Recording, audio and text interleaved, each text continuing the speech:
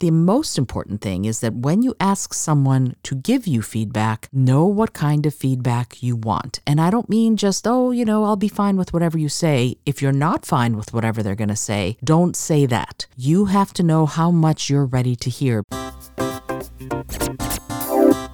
Welcome to the Creative Solutions Podcast. On the show, it's my job to tease out the creative solutions my guests are coming up with to change the world through creativity, social action, and mindset. I also give you tips and techniques so you can do the same. This episode is brought to you by my class, Meditation for Busy People, where you'll learn how to relieve stress and discover clarity and joy in just 5 minutes a day. It's also brought to you by the Brain FM app and this podcast's host, Podbean. Also, follow the podcast on Instagram or TikTok and check out our shop for merch, music, and musings. The links are all in the show notes.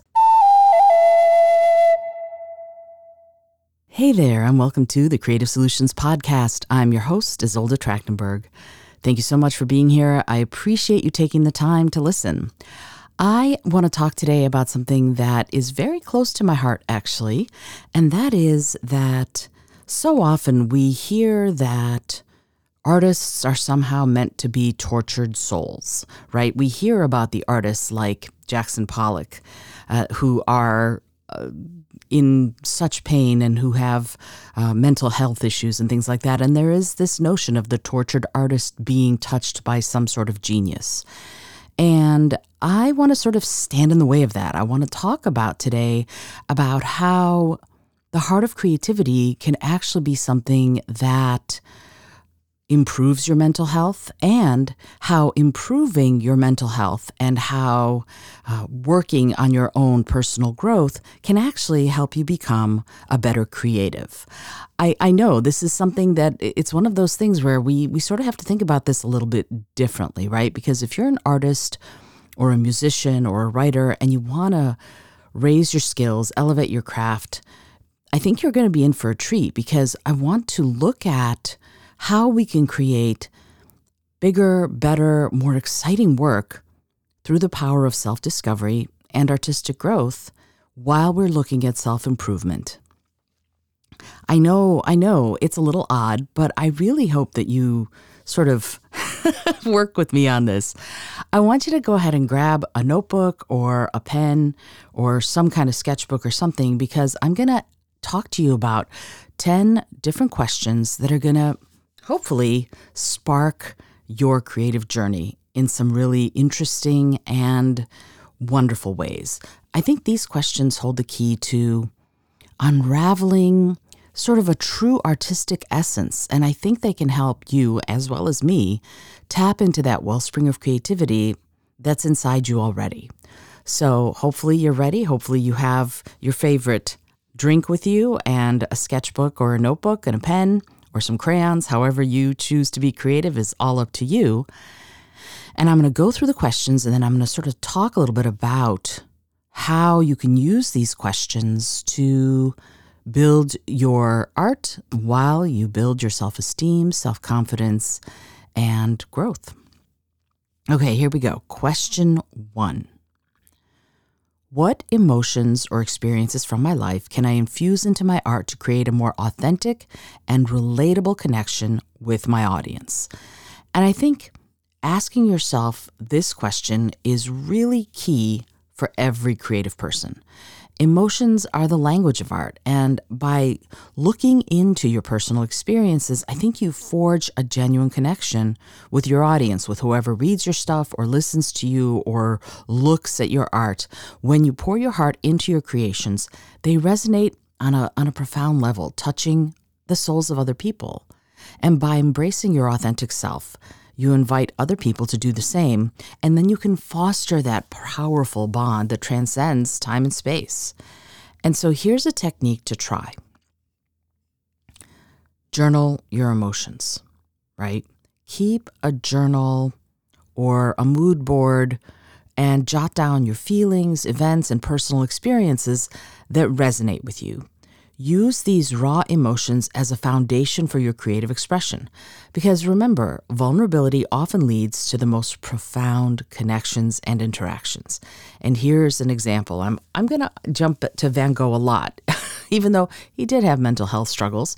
But I want to look at his portraits, his self-portraits, and also portraits like Starry Night, because they offer a window into his inner struggles, and it makes his art really incredibly relatable, even, decades, centuries later. And what's interesting to me about his work always is that I often wonder, like for Starry Night, when you look at that and you see the clouds whirling and the stars dancing and being so much bigger than you would expect stars to be when you're looking at the starry sky, I wonder, is that how he, in his genius, actually saw the sky?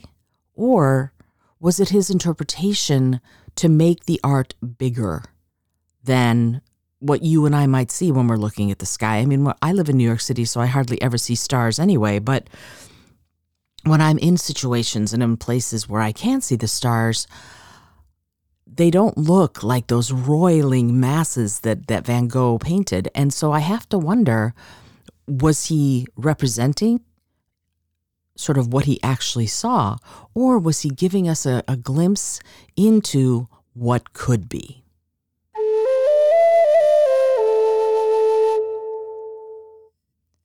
All right, here's the second question. In what ways can I challenge my artistic comfort zone and experiment with new techniques or styles to push the boundaries of my creativity? Ooh, good question, right? Comfort zones can be cozy, like a warm blanket, but they can also confine you. When you embrace this question, I think it sets your creative spirit on a daring adventure. And to quote Helen Keller, life is either a daring adventure or nothing. So when you dare to step beyond the familiar, I think you walk into uncharted territories of your own imagination.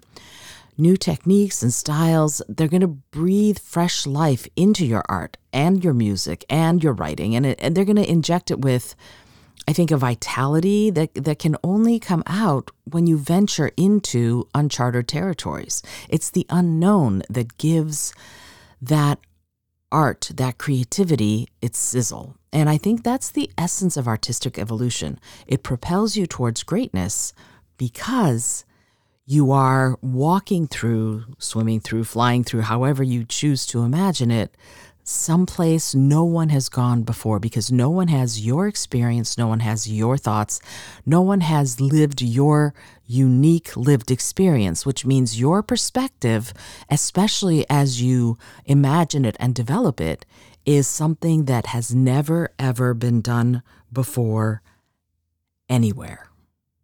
So here's the technique. The technique to try is the random challenge. Try picking 3 random words or phrases and incorporate them into your next project. This exercise is going to spark huge ideas and break creative blocks. For example, I always do with the writing group that I lead and manage. We always do a writing exercise at every meeting, and that writing exercise takes 3 objects, and they are, usually we use this little set of cards that I developed, and there are a number of cards that are locations, a number of cards that are objects, and a number of cards that are professions. So we choose a location, an object, and a profession, and then we have to write a story to incorporate those very things. So you might get something like ring, detective, cave, and then you have to write a story that would incorporate a ring, a detective, and a cave.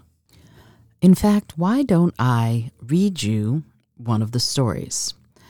On March 25th at a meeting, we chose an accountant, a museum, and curtain for the 3 words.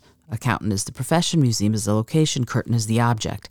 And we had 10 minutes to write a short story that incorporated those elements. So here is the story that I wrote in 10 minutes. I haven't edited it, so hopefully there aren't too many Too many issues with the story, but here we go.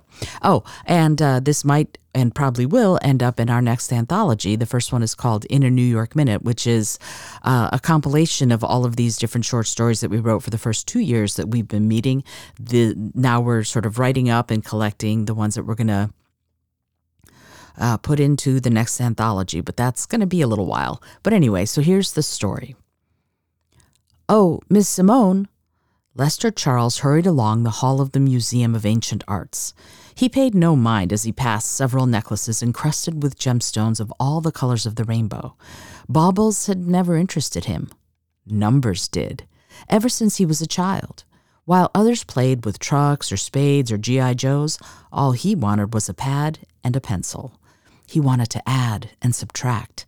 The day he learned the multiplication tables, all in one day, he might add, was one of the happiest days of his life. The day his mother bought him a TI-30 calculator still lived as a hallmark of his 53 years. Miss Simone, he called out again as he caught up to the woman at the end of the hall. She stood before a case that held the jewels of Suyanara, a queen of the Sumatran Empire. Louise Simone turned her elegant head, and her striking blue eyes regarded him. They narrowed slightly, but Lester didn't notice. He was on a mission, and it would not do to be distracted by anything. Yes, Mr. Charles, what can I do for you? Her voice was softened by a subtle French accent. I'm afraid we have a very big problem. Lester was slightly out of breath by the time he reached her. He held the clipboard up to her in some sort of triumph. What is it? She asked. It's the bill, he responded. The bill for the gala. Surely everything has been taken care of. Simone glanced at the clipboard. We have big plans for that evening, and everything must go off perfectly. But you see, Charles stuttered, for the first time daunted by the tall woman in front of him, the curtains we were sent for the main room are twice the price that we were quoted. That will not do. Mr. Charles, I am paying you to see that everything adds up, she purred. His breath hitched in his throat. We wouldn't want our problems to multiply, she continued, and his pupils dilated. There was nothing he loved more than arithmetic, and her little play on words stirred his depths. I'll take care of it, he all but moaned. See that you do. She nodded as he staggered away, still stunned by her words. We have plans for that evening, don't we? She turned her attention to Suyanara's jewels. The night of the gala was also the anniversary of the Queen's death, and also the night Simone would steal the jewels and resurrect her queen. So you can see this story can be the beginning of a whole new mystery, right? A detective could show up. There could be all sorts of things that happen in this little story that didn't exist before we had gotten accountant, curtain, and museum as the prompt words for that writing challenge. So it can spark ideas. It can blast through creative blocks. It can help you articulate your ideas. It can help you form them. It can help you write entire books. In fact, one of our members developed an entire book from one of the short stories she wrote at one of our meetings. She started this story, did 10 minutes, and then ended up writing an entire novel about it. You can do it too. It's a great way, again, to spark your ingenuity and creativity, and it will get you moving, particularly if you're finding yourself blocked. Here's an example of how another famous artist used this technique. Pablo Picasso's transition from realism to cubism revolutionized modern art. It showcased how experimenting with new styles can lead to groundbreaking results.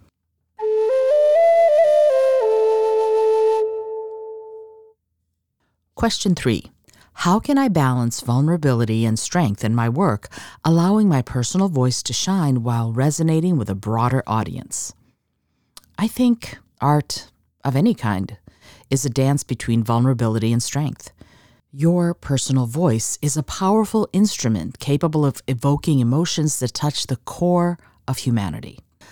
I think that when you find the courage to expose your own vulnerabilities, you can craft a profound connection with your audience. You can draw them into the intimate realm of your own creativity. However, I think it's also important to infuse your work with strength, to empower and uplift your audience. The delicate balance between these two elements sets your art on a transcendent journey that speaks to the hearts of many people. So here's a technique. Embrace imperfections. Acknowledge that perfection isn't the goal, right? If you listen to last week's episode with Al Petaway, the encore episode with my dear friend Al Petaway, he talked about how the technical perfection of a note or a phrase on the guitar isn't really what he's going for. He's going for the perfect emotion, for the perfect vulnerability. The technique, he said, sometimes he'll let go of a need to have the technique be perfect if the emotion of whatever has been written is perfect. So that's something that we really can learn from, right? If you embrace the imperfections, they can be the bridge to connecting your specific and unique voice to a huge audience. And an example of that might be Frida Kahlo's self-portraits, right? They celebrated her struggles and her triumphs, and they resonated with so many. If you see one of her self-portraits, you're going to get lost in it, especially because she, again, embraced those imperfections.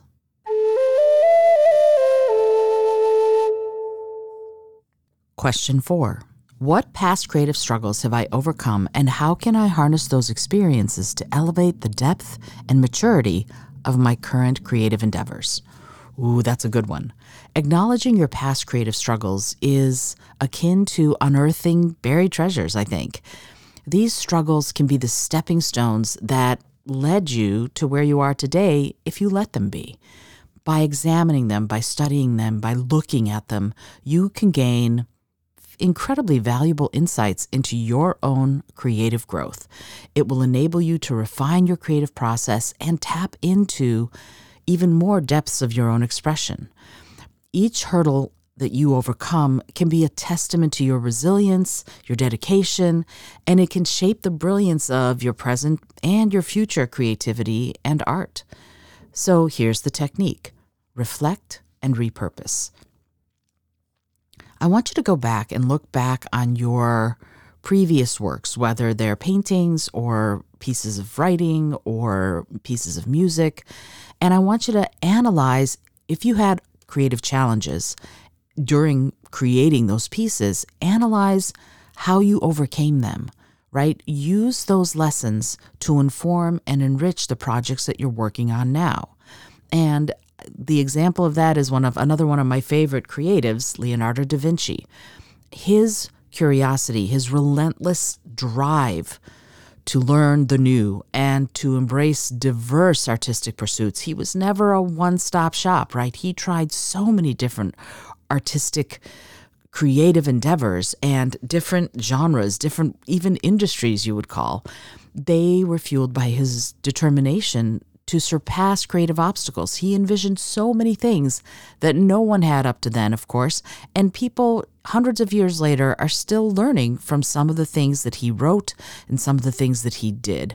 The work of Edward Tufte, for example, it can be directly correlated to the work of Leonardo da Vinci, and Tufte has said it himself, that da Vinci was an incredible influence to him as he was developing his insights on how best to present information. That is what Tufte is best known for, is how do you present information in such a way that the most people possible are going to get the most information possible out of what you've presented. I know that was a cumbersome sentence. Tufte would shake his head at me if he heard it, but it's really important. His Envisioning Information and Visual Explorations books are all about how to present information in such a way that people take it in incredibly easily and concretely. And Tufte talks about, if you ever hear him live, he talks a lot about how his inspiration came directly from the incredible innovations of Leonardo da Vinci.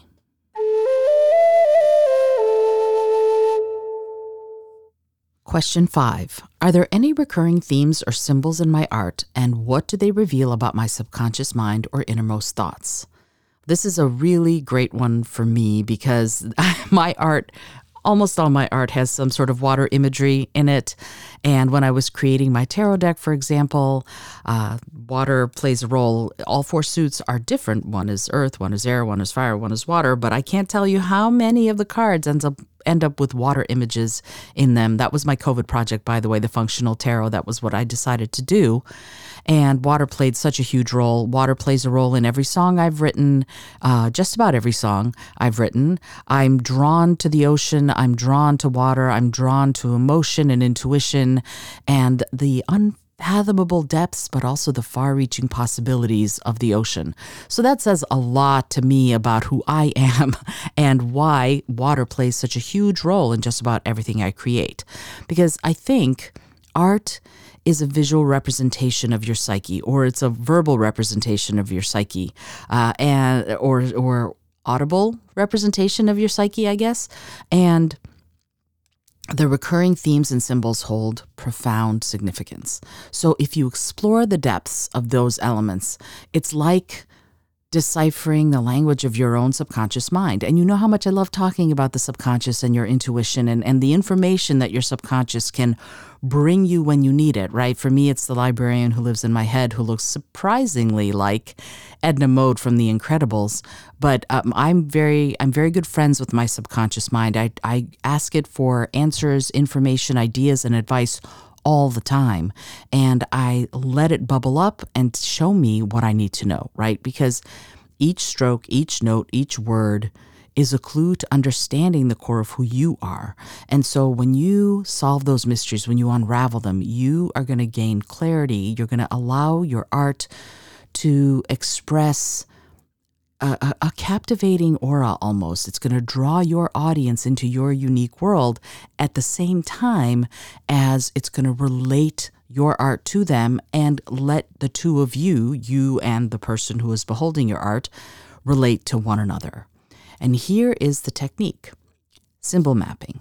I want you to identify recurring elements in your work and create a visual map to explore their deeper meanings. So it's almost like a vision board, except for you're going to look back at what you've already created and see what are the symbols, what is the imagery that I have sort of returned to, that I keep exploring, and then find some images online or in magazines or something like that, and make a little board up of all those images, and then explore what they make you think about, right? That when I'm teaching people how to read tarot, for example, I do that. I ask them to study each card and sort of see what kinds of things that card brings up for them, right? If they're looking at the Two of Rods, for example, they're going to be looking at a woman standing atop a castle turret, and she's got two rods behind her, two spears behind her, and she's holding a globe.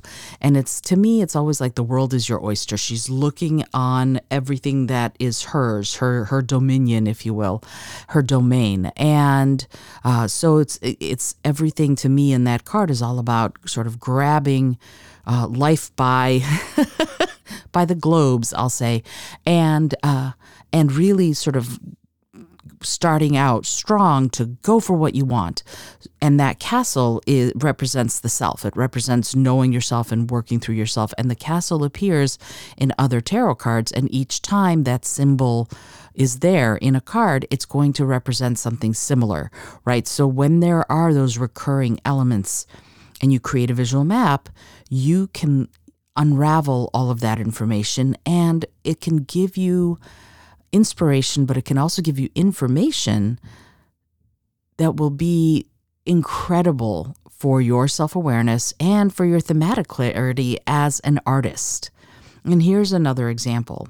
Georgia O'Keeffe. Georgia O'Keeffe's floral paintings highlighted her fascination with the intricacies of nature and their relationship to the human form.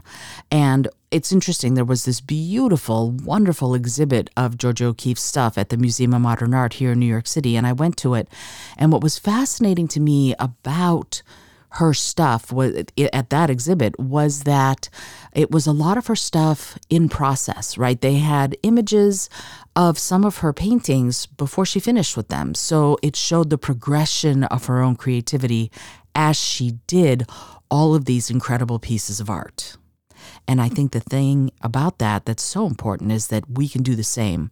And in fact, I'm going to put the images of something that I did in the show notes for this, because a couple years ago I did a creative project, if you will, where I was going to paint a painting a day for a year. And I was asking for requests. And my friend Tamara knows how much I love Starry Night by Vincent van Gogh. And so she suggested that I paint my own version of Starry Night. And I was like, oh my goodness, okay, I'll try. And I did it. I painted my own version. And what I then did is I posted online 6 or 7 images of the process of doing it, right? So I started with almost nothing, blank canvas almost, and then I showed the progression of how I layered over onto this painting all of the different depths that I could see, and not anywhere near Vincent van Gogh's genius, of course, but what I could see out of what was being done. And it was really fascinating to try and to see what happened. But looking at that progression really, really, really brought home to me how hard it is to do, but also how much I had achieved for myself. And it boosted my self-confidence as an artist, because I'm not a painter, really, I'm not. I'm a musician and a writer, but it boosted my self-confidence for all of my creative endeavors. So if you try this, I think you're going to notice that it's going to do the same thing for you.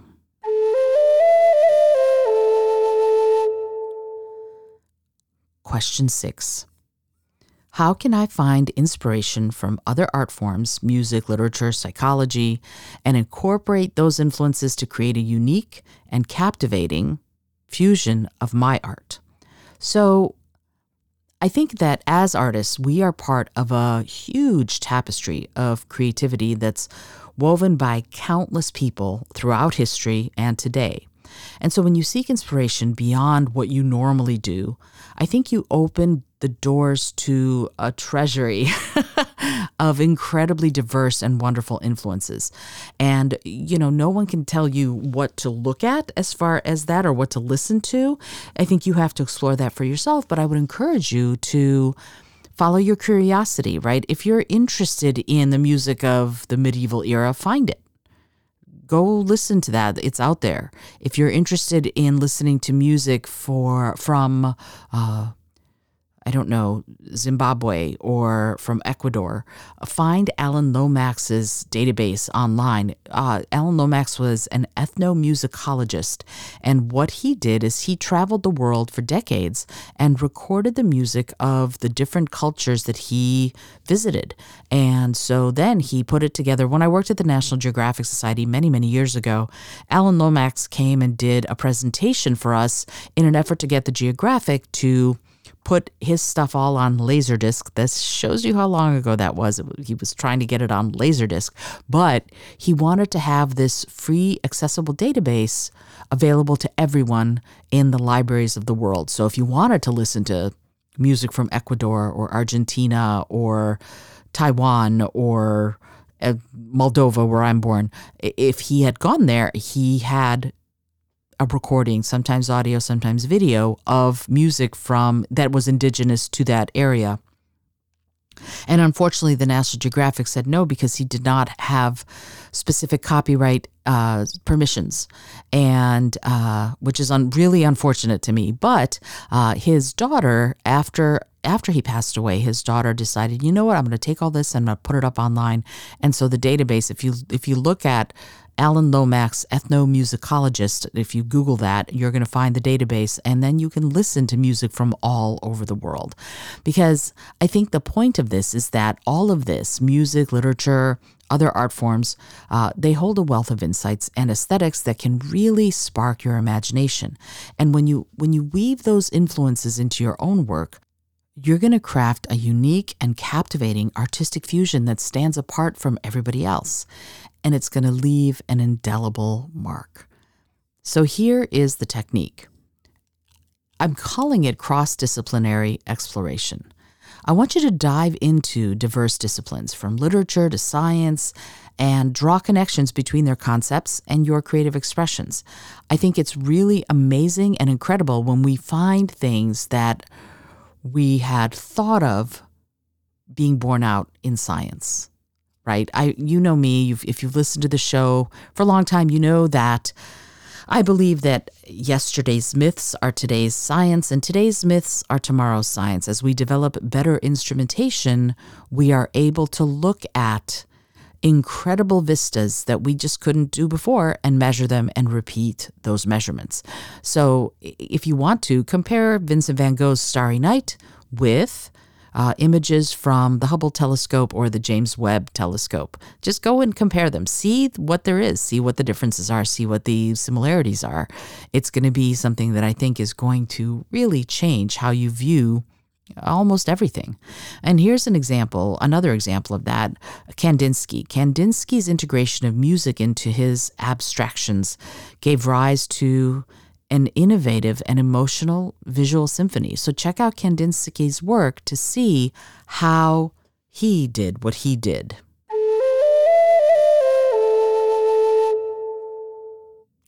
Question 7.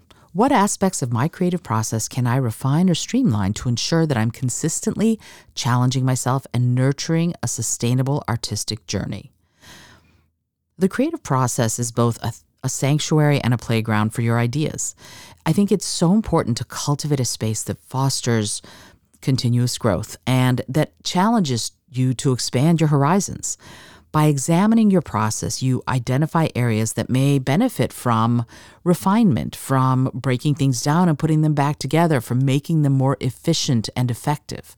Because remember, a sustainable artistic journey requires nurturing. Just like a seed needs care to blossom into a majestic tree. By nourishing your creativity, you're going to ensure a flourishing and enduring artistic path. Here's a technique. Do a weekly evaluation. Set aside time every week to evaluate your creative progress. Celebrate those achievements and identify areas for growth. And here's an example. J.K. Rowling, whatever her personal troubles, trials, struggles, I don't want to talk about those. I do want to talk about her meticulous planning and her disciplined writing routine, because they enabled her to craft the intricate world of Harry Potter and captivate readers of all ages. Now, I know that lots of people talk about the other boy wizard with the scar on his forehead, and I forget his name right now, and they say, oh, she was derivative. She might have been. I don't want to get into all of that. What I want to talk about is that she had incredible discipline while she was working on all of those books and the books that she's written since then. Regardless of anything else, her work ethic, I'm all about it.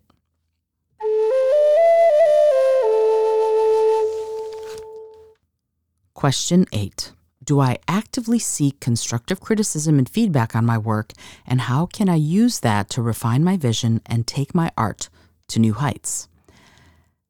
Here's the thing. Anytime we call it criticism, people go, ooh, right? And why is that important? It's important because you have to know the kind of feedback you want, and I'm going to talk about that in a sec, but I want you to understand that constructive critique can be the compass that guides you toward excellence. It can be daunting, no question. Embracing feedback from other people and mentors, it's an essential part of your artistic growth, but it can also terrify you, and I know that. By inviting those diverse perspectives, you can gain incredible insights into your work's strengths and areas that you might need to improve. It's like polishing a gem to let its brilliance shine even brighter. Remember, feedback isn't a judgment of your worth. It's a catalyst for reaching new heights in your creative endeavors. But the most important thing is that when you ask someone to give you feedback, know what kind of feedback you want. And I don't mean just, I'll be fine with whatever you say. If you're not fine with whatever they're going to say, don't say that. You have to know how much you're ready to hear, because if you're thinking, I can handle whatever they say, but you really can't, it's just going to disappoint you and it's going to strain your relationship with the person who gives you feedback. Instead, go delve deep and find out what it is that you can handle and ask for that. And maybe you'll be able to handle more later, but if for now, all you want is supportive feedback, great. If you're ready for more, you can go, okay, tell me what works for you and what doesn't work for you. Don't ask them for what they like and what they don't like. That's subjective. That's not what we want. When we're asking for critique, you want to ask for what works for the person and what doesn't work for that person, what's clear and what's confusing, what they get and what they don't get, rather than, do you like it? Because they may love it, but everybody else may hate it. They may hate it, but everybody else may love it. So that's the important thing here, is that you want to know what you want to know and be prepared for that level of critique. If you are not prepared for it, don't ask for it yet, because it's just going to make you feel bad and you don't want to do that. So here's the technique. It's about finding constructive critique partners. Find other creatives or mentors who can give you honest and constructive feedback, and embrace that critique as an opportunity for growth, not as a personal attack. Ooh, I know that's hard, but that's really the way to do it. And here we go. An example, the Beatles. They were super open to feedback from George Martin, their producer, and that elevated their music from catchy pop songs to masterpieces. I mean, their later stuff, masterpieces. Their early stuff, they did covers. They were very, I want to hold your hand, I want to hold your hand, I want to hold your hand. Okay.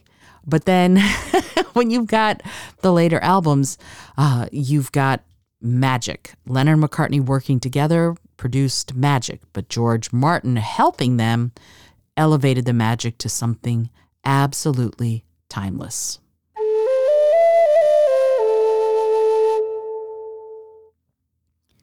Question 9. How can I embrace the uncertainties and vulnerabilities inherent in the creative process and channel them into my art to create more emotionally compelling pieces? Ooh, right? That's a good question, because the creative process is similar to that thrilling adventure I was talking about. It's about journeying into the unknown. And those uncertainties and vulnerabilities are part of that journey. So embrace them, because I think they hold the power to infuse your creativity with emotional depth and with authenticity. Imagine you were a skilled alchemist, right? You can transform that vulnerability into strength, fear into courage, and doubt into determination. By channeling those emotions into your work, you're going to create pieces that resonate really deeply with your audience, because they're going to recognize the genuine essence of your creations. So here's a technique: fear-driven creativity. Embrace that fear as a catalyst for your creativity. Really infuse the essence of your fears in your work, transforming that vulnerability into strength. And here's an example. Edvard Munch's painting The Scream captured the intensity of anxiety. I have anxiety myself, and every time I see it, I'm like, I'm a little uncomfortable, because I know that, right? I don't express my anxiety very often. This is a really rough time for a lot of us, but I don't go out into the world and talk about my anxiety very much. But when I see The Scream, it makes me go, yeah, I know that. I know that feeling of just, ah. So that painting it's an enduring symbol of human emotions, of a range of human emotions. Not all of them, of course, but a range for sure.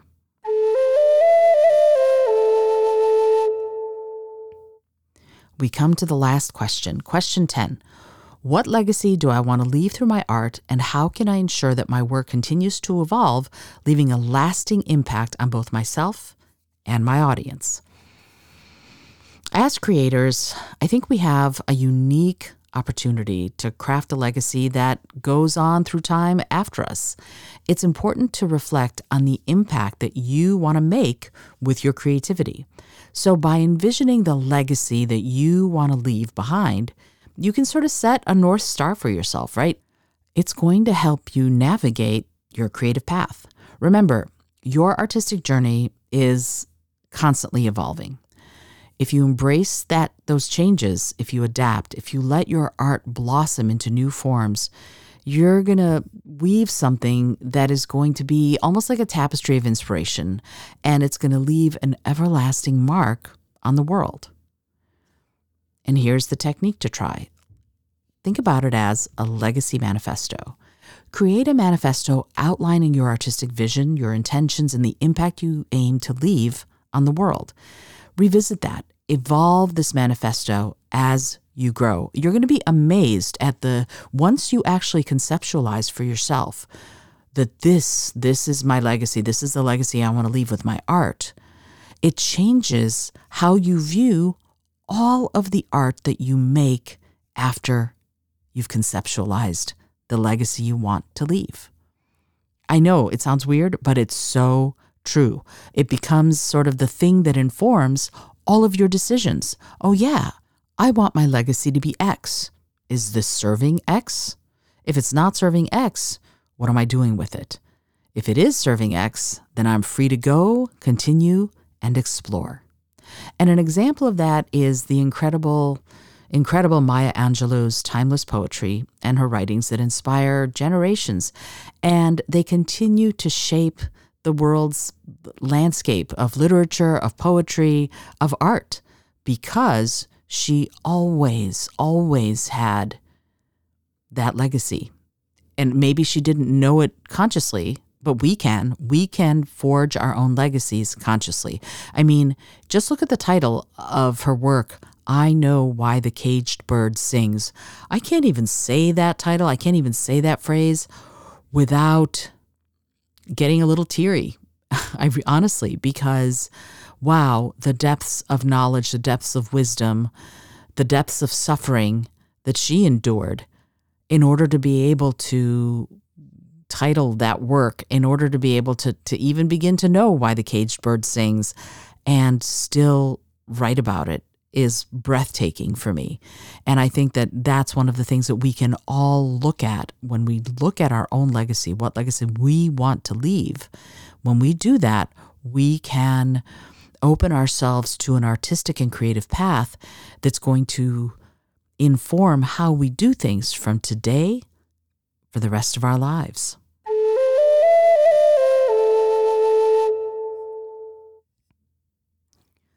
I hope you enjoyed today's episode. It was huge. I mean, wow. I'm inspired to go back and revisit some of these questions for myself.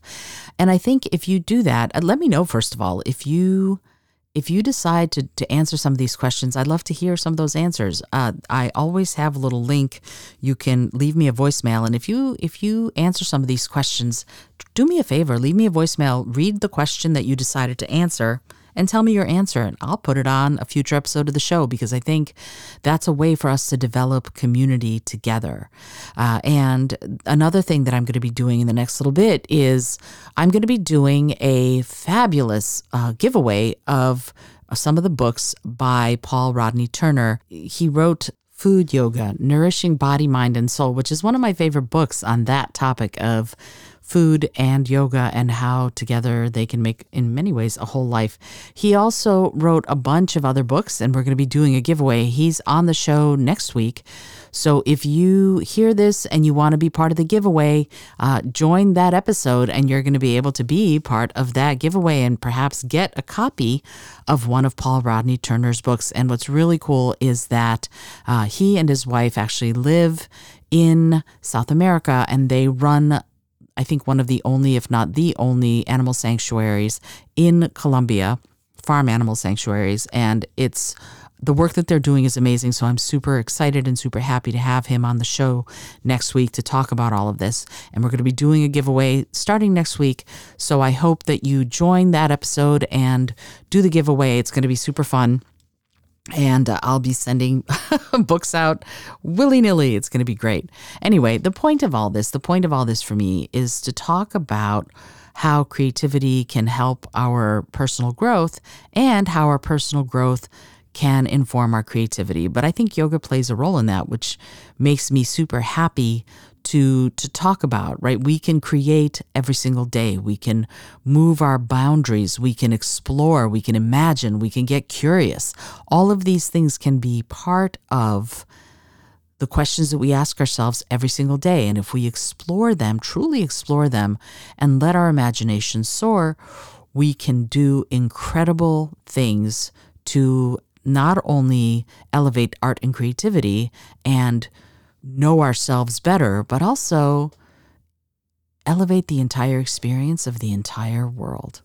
Until next time, as always, I remind you to be bold, be creative, and most of all, be kind.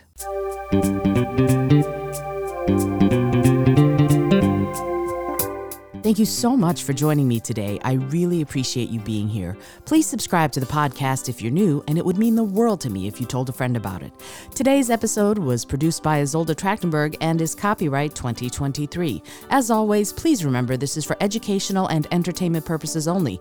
Past performance does not guarantee future results, although we can always hope. Until next time, keep living what you believe in.